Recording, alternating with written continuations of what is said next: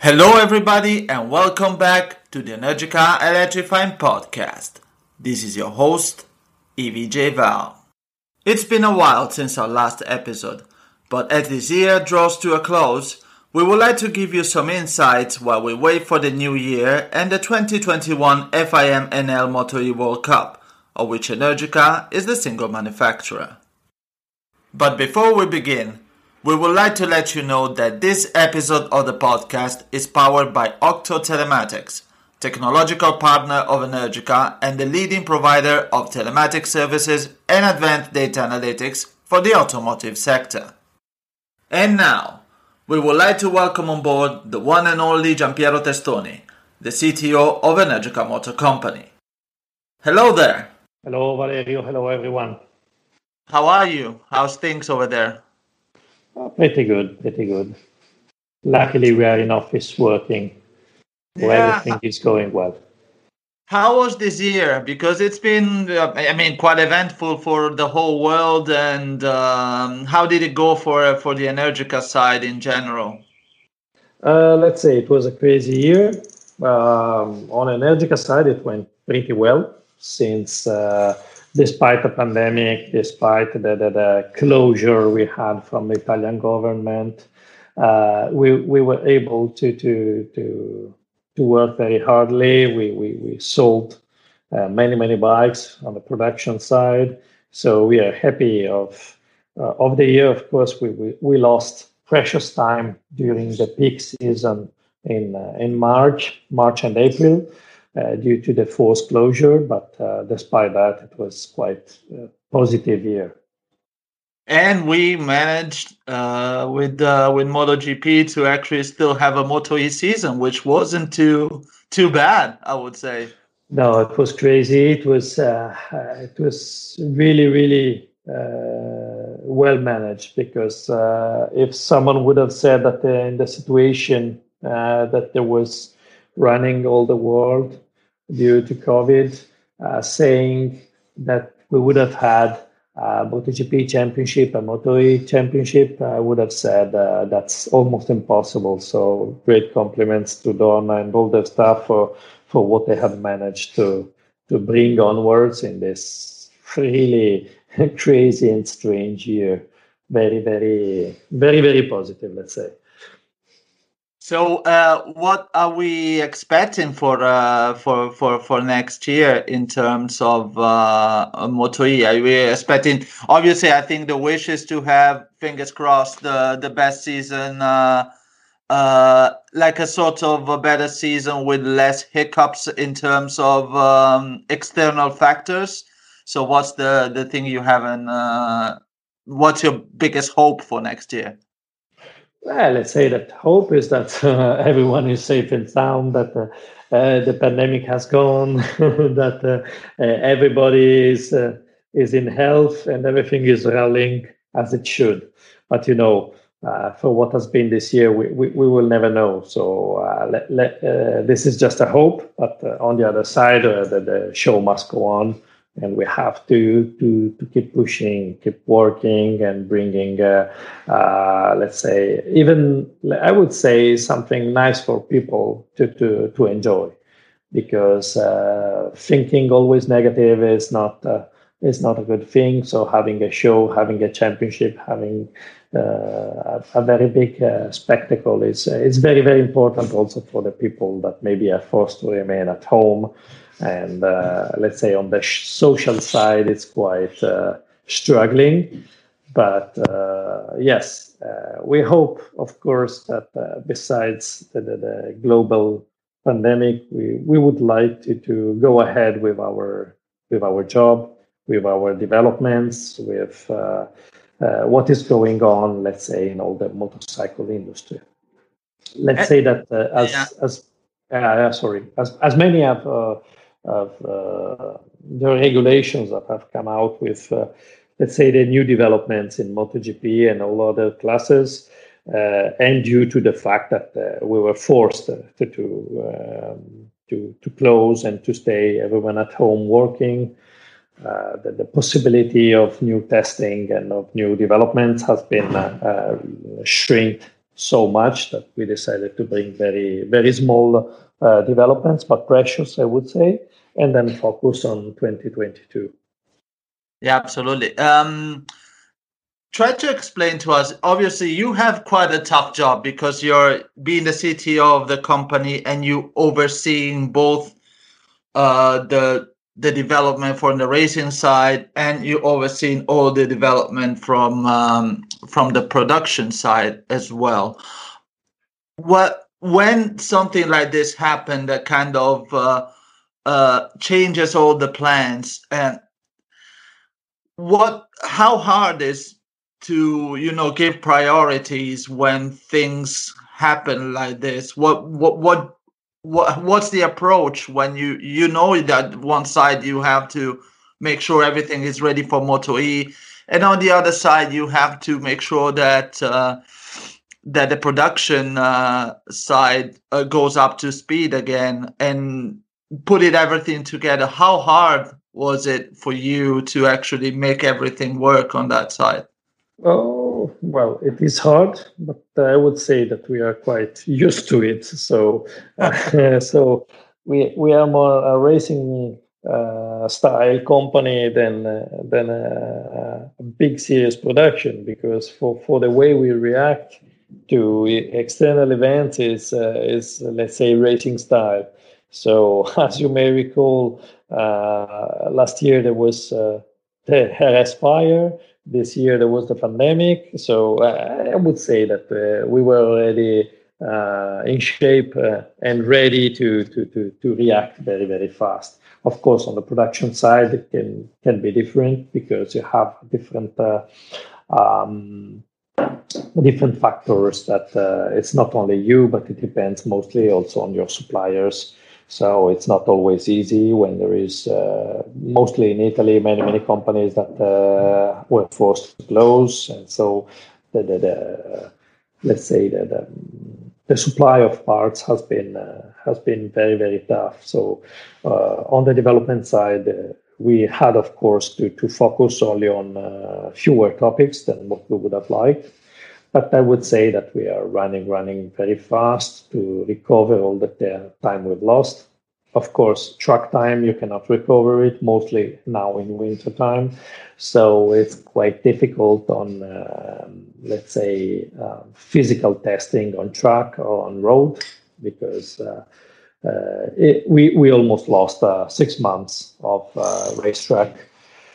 But on the other side, we decided to bring onwards all the developments that we had in mind, and some others will be recovered during this winter time. And hopefully nothing happens next year, and we will be able to bring in 2022 all the developments that we have settled up and we have decided already since the last 6-7 months. So from a CTO point of view, obviously both on the production and on the racing sides, now I could say that the results have shown that the package we currently have is performing, like it's an overall package that works. So from an engineering point of view and from a CTO point of view, how hard is to go? There are basically two ways. Either you do small updates to improve the package, but at some point you have to come up with something that it's kind of radically different. How hard is to decide between these two things? It's not easy, but when you're forced to decide, there is many decisions you have to take in life. So it's quite the same thing. So it can be a silly thing like deciding if you want a red or a blue bike, but at the same time, it can be really tough questions and tough situations you find in your life. So let's say that human being is very good at reacting.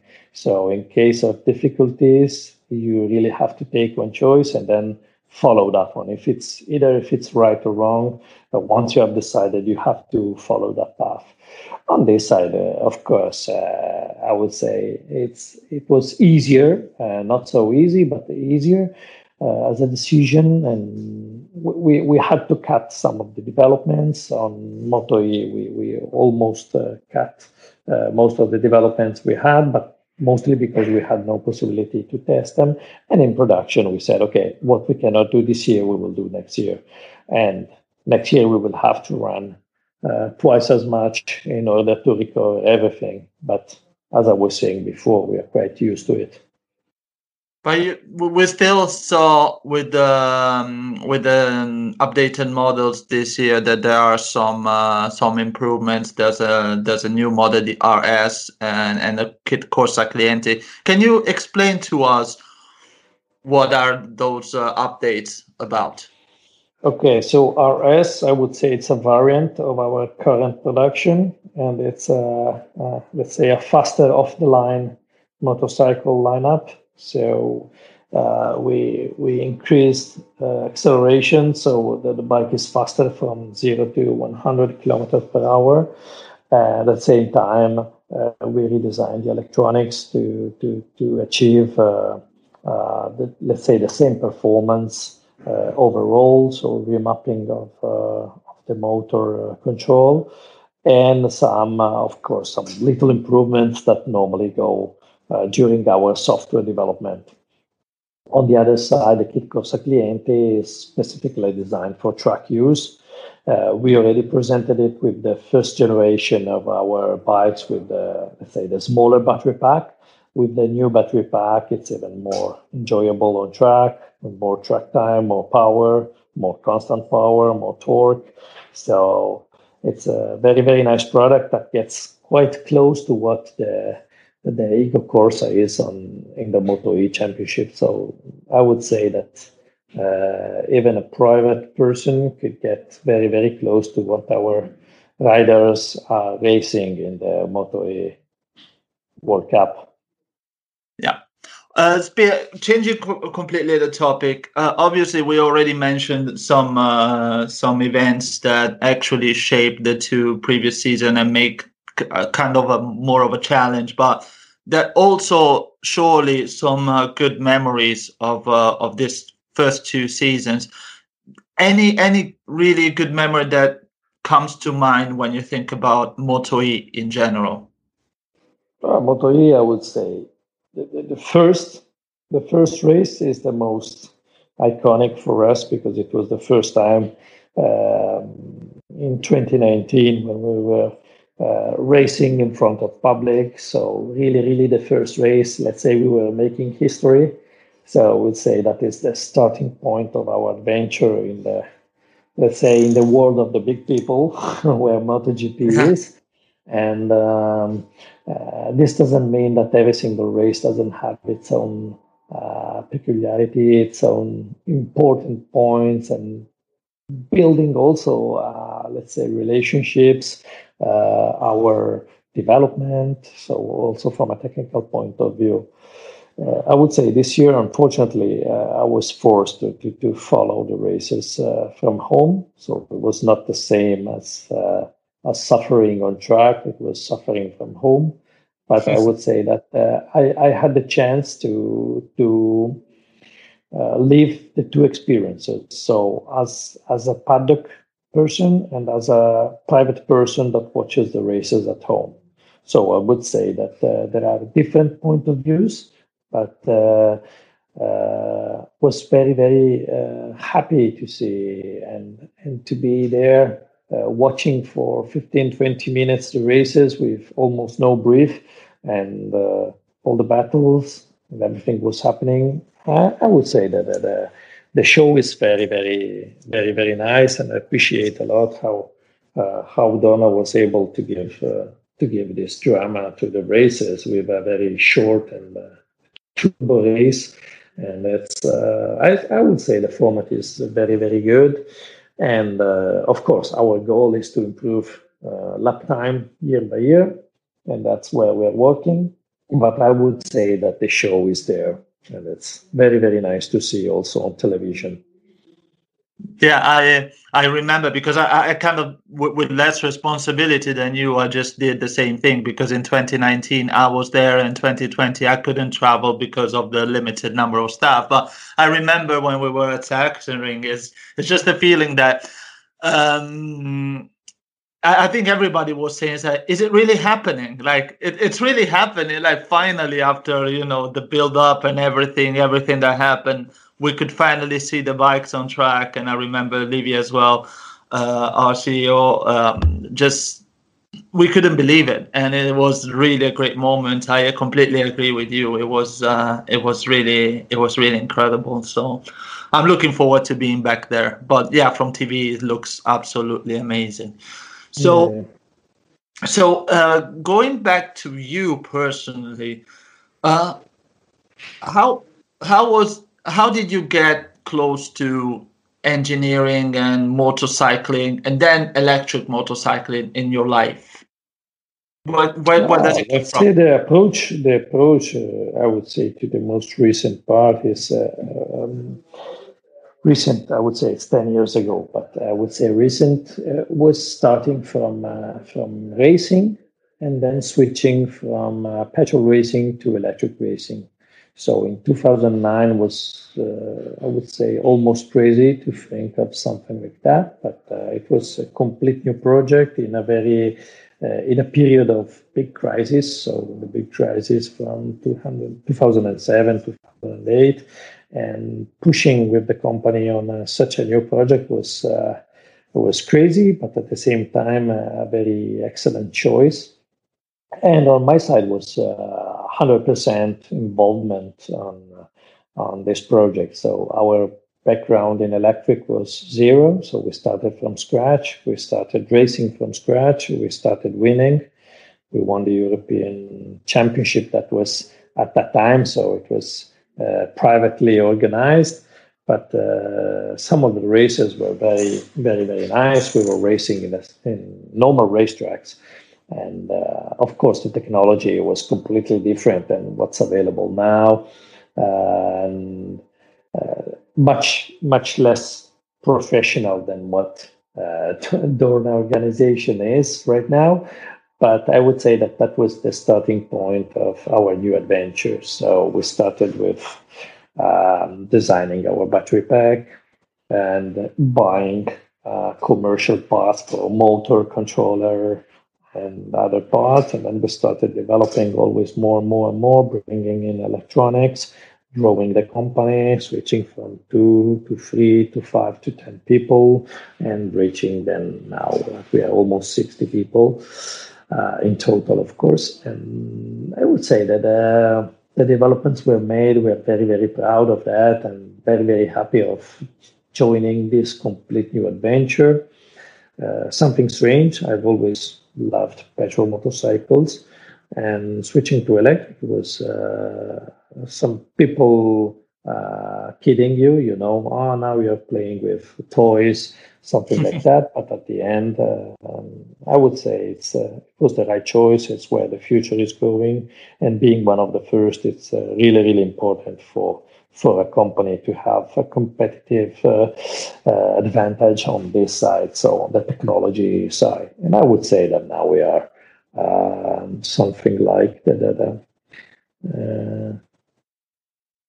we are setting the bar on the technology on the electric motorcycle. So we are very, very happy about this, and we are happy that much bigger companies are taking us as a target to develop their new motorcycles. So I would say it's something strange. It started as not really as a joke, but as a bet, and it Yes. ended up in a very good project.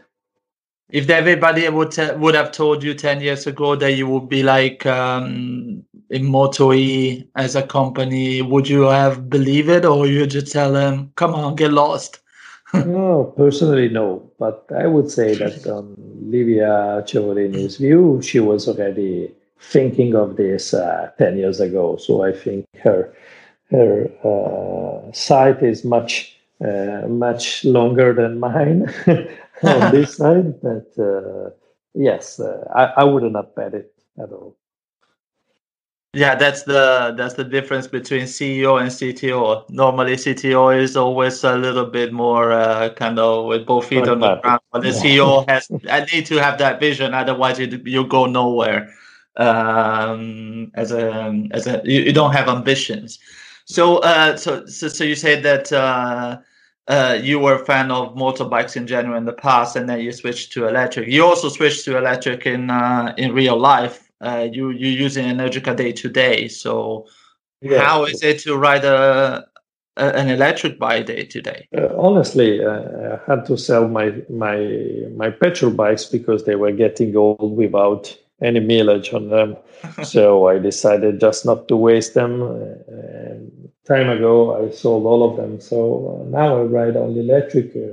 And we all enjoy petrol bikes, but then when you really go on it on the use, even on a trip, on going to the office, going on a Sunday journey, somewhere like that, I wouldn't go back at all. So I would say that once you get used to what is the new technology, it's like going back from a smartphone to a Nokia. I think, and nobody would get Yeah. back on that side. So uh, I wouldn't go back at all. And I'm not saying this because I have to say this, but it's really how practical it is, how easy it is, how you can charge, how fast you can go, and of course it's not always perfectly comparable to petrol bikes, but this I would say it's more pros than cons on this side. So I really enjoy it. Thank you, Giampiero, for this wonderful interview, and I hope we see each other soon. And yeah, let's fingers crossed and everything that Yes, I'm not gonna say anything about it, so I'm not gonna jinx it. But we're all very superstitious, we Italians, so we'll just yeah. keep quiet. So you have a nice day, You and too. Thank you, everyone. Thank you, Valeria. Thank you. bye bye. Thank you. Bye, bye, bye, bye, bye. And that's it for episode 15 of the Electrifying Podcast. Please stay tuned for new installments and visit www.energicamotor.com for more. Until next time.